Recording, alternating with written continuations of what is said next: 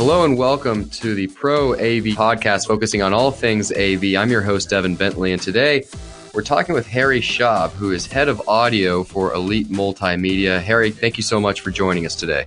Yeah, no worries.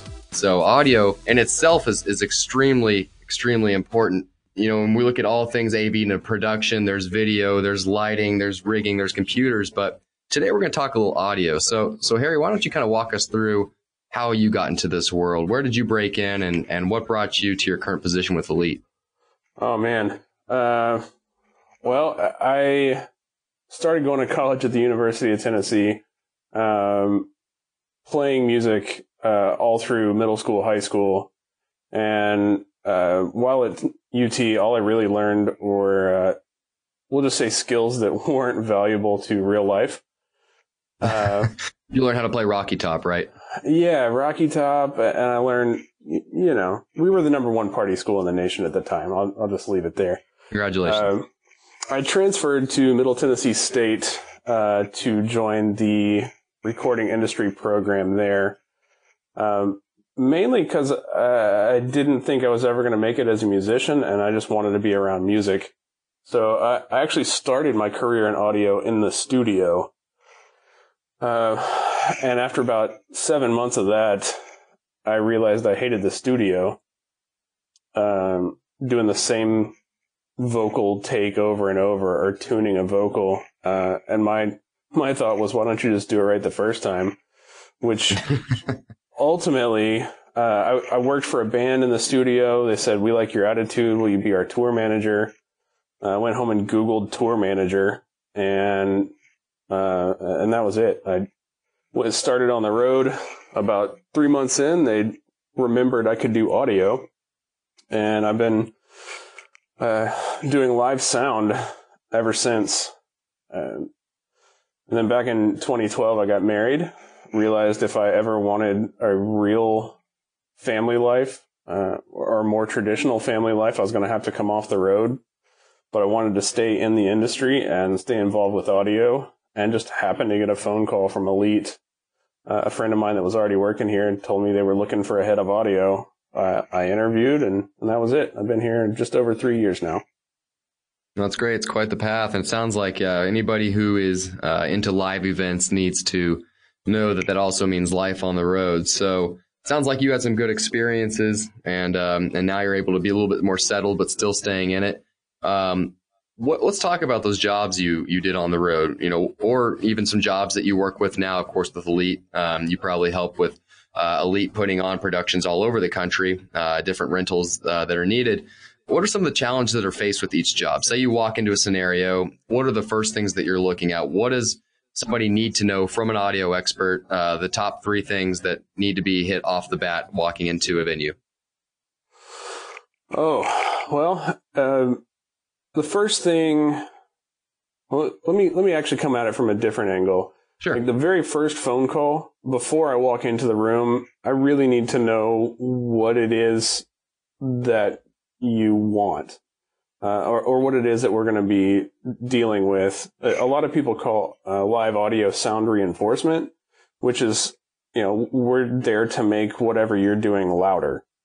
But if we're going to in the corporate setting, for example, there's talking heads and there's probably some video playback, maybe some canned music, or are we going into an arena with a live band?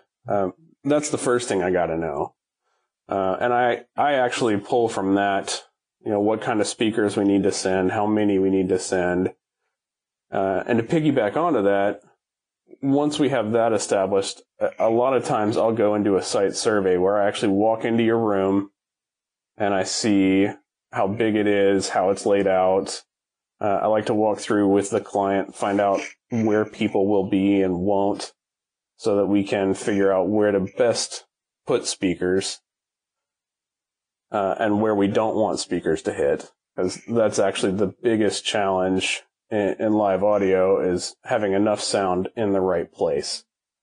You put too much sound in the wrong place and it just gets ugly, as evidenced by complaints and refunds from a major tour in a new arena.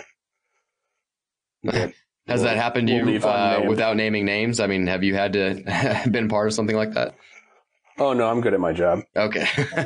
That's why we're interviewing you, and that's why you're head of audio. So okay, that's just the worst case scenario that can happen out there, huh? Oh, yeah. Yeah, there are some nightmare rooms. And every room can be great. There's just so many factors that go into controlling live sound. Yeah, it sounds like pre-production is at a premium here. So, I mean, to make sure that you have the right sound at the end of the day in the final product, you really need to do your homework beforehand. Absolutely. Okay, so what do you think, what comes to mind as a really challenging venue? I know we talked before this interview, you kind of mentioned actually more of a moving object. I don't know if that has anything to do with it, but cruise ships were really tough for you. What comes to mind is like, wow, that was tough. I don't really feel like doing that again, but we can do it if we need to. Yeah, cruise ships are tough. But a lot of the issue there is cruise ships are designed to do one thing. And most of the time when we go on, and we do 2 or 3 cruises a year, we're either putting speakers where they didn't intend to be. Like one time we put a stage over a hot tub and put speakers on their pool deck. Or we go into a room that they normally do Broadway shows in, and we're trying to put on a rock show. Their rooms just aren't designed for our kind of audio. So we have to be diligent in, aiming the speakers, making sure we're not bouncing the PA off of the glass front of the balcony, which was a real nightmare for us on a recent cruise. Well, it sounds like then if you are hosting an event of any kind, you need to have audio professionals who truly know what they're doing or can wreck the entire event. So let's talk about, there's some of the more massive events out there, of course, let's compare 2 different things here. We've got, say, a concert at the United Arena in Chicago, which is indoor, or the United Center, excuse me. And then we've got ACL, an outdoor festival. What are the 2, what's just different about an outdoor festival versus like an arena inside? Or you can even do, smaller scale, just an outdoor concert, smaller scale versus maybe a small bar or a small venue, just indoor versus outdoor. Well, indoor, you have to deal with the building. When you have a square or an enclosed space, there is going to be what they call a resonant frequency of the room. Most often it's a low frequency. So, basically that frequency just builds and builds and builds. And that's like, if you hit a tuning fork, that frequency, it would be like if you could smack the room. So you have to walk in and find that resonant frequency and notch it out to control it. And then the bouncing is really the biggest deal indoors. Probably the worst case scenario. I did a lot of time in Christian music in my career, and we would go into these multi-purpose gymatorium kind of rooms that are square concrete walls with a basketball floor and hard ceilings, and the sound just bounces around. And unless you put a lot of people in there, you just have to be really good and know that sometimes less is more. You can't always overpower the room. Whereas outside, nothing bounces. So the real key is having enough horsepower, and being able to throw however far the audience ends up being. Got it. Okay. So, I mean, there's quite a bit of challenges there. What happens, and this makes me think of this, when we see a singer who doesn't seem to be on key or just really off kilter, and we're told it's because of feedback in their ear. What is happening there with the audio? And is that something an audio engineer can correct beforehand, or is this something that just happens and you just pray that it doesn't occur? Yeah, I mean, engineers get the blame for off-key singers on a regular basis, and sometimes it is our fault. The feedback in their ear would be when a frequency starts to cycle from speaker back into the microphone and just goes over and over until it builds, and everybody's heard it. And absolutely can be avoided. For one, keep your singer behind your speakers or out of the pattern of the speakers, a lot of the times that feedback comes from monitor wedges, which by their nature need to point directly at the artist where the microphone is. And in that case, there's a process that we call ringing out the microphone, and it's essentially making it feedback on purpose. You just send somebody out there to talk into it and keep making it louder and louder till it feeds back, and then cut that frequency out. And just keep doing that until the person testing it thinks their ears are going to bleed, because that's where singers like their own vocal. Or you may just get to a point where you can't make it sound good and be any louder, and then you just have to tell the artist that that's how much there is, and they need to build their mix around that. Wow, it's a lot of tactics. So, talking about the singers and the concerts, and I mean, this has been going on for, as long as we can remember, 50s, 60s, there's been concerts and there's been audio. Has it kind of stayed consistent, or are there just innovations along the way? Are there things that bring on innovations within audio? What do you see happening in the future? Or will the concerts that we know and the audio and the sound levels and the way things work continue to work the way they always have? What do you foresee within the industry?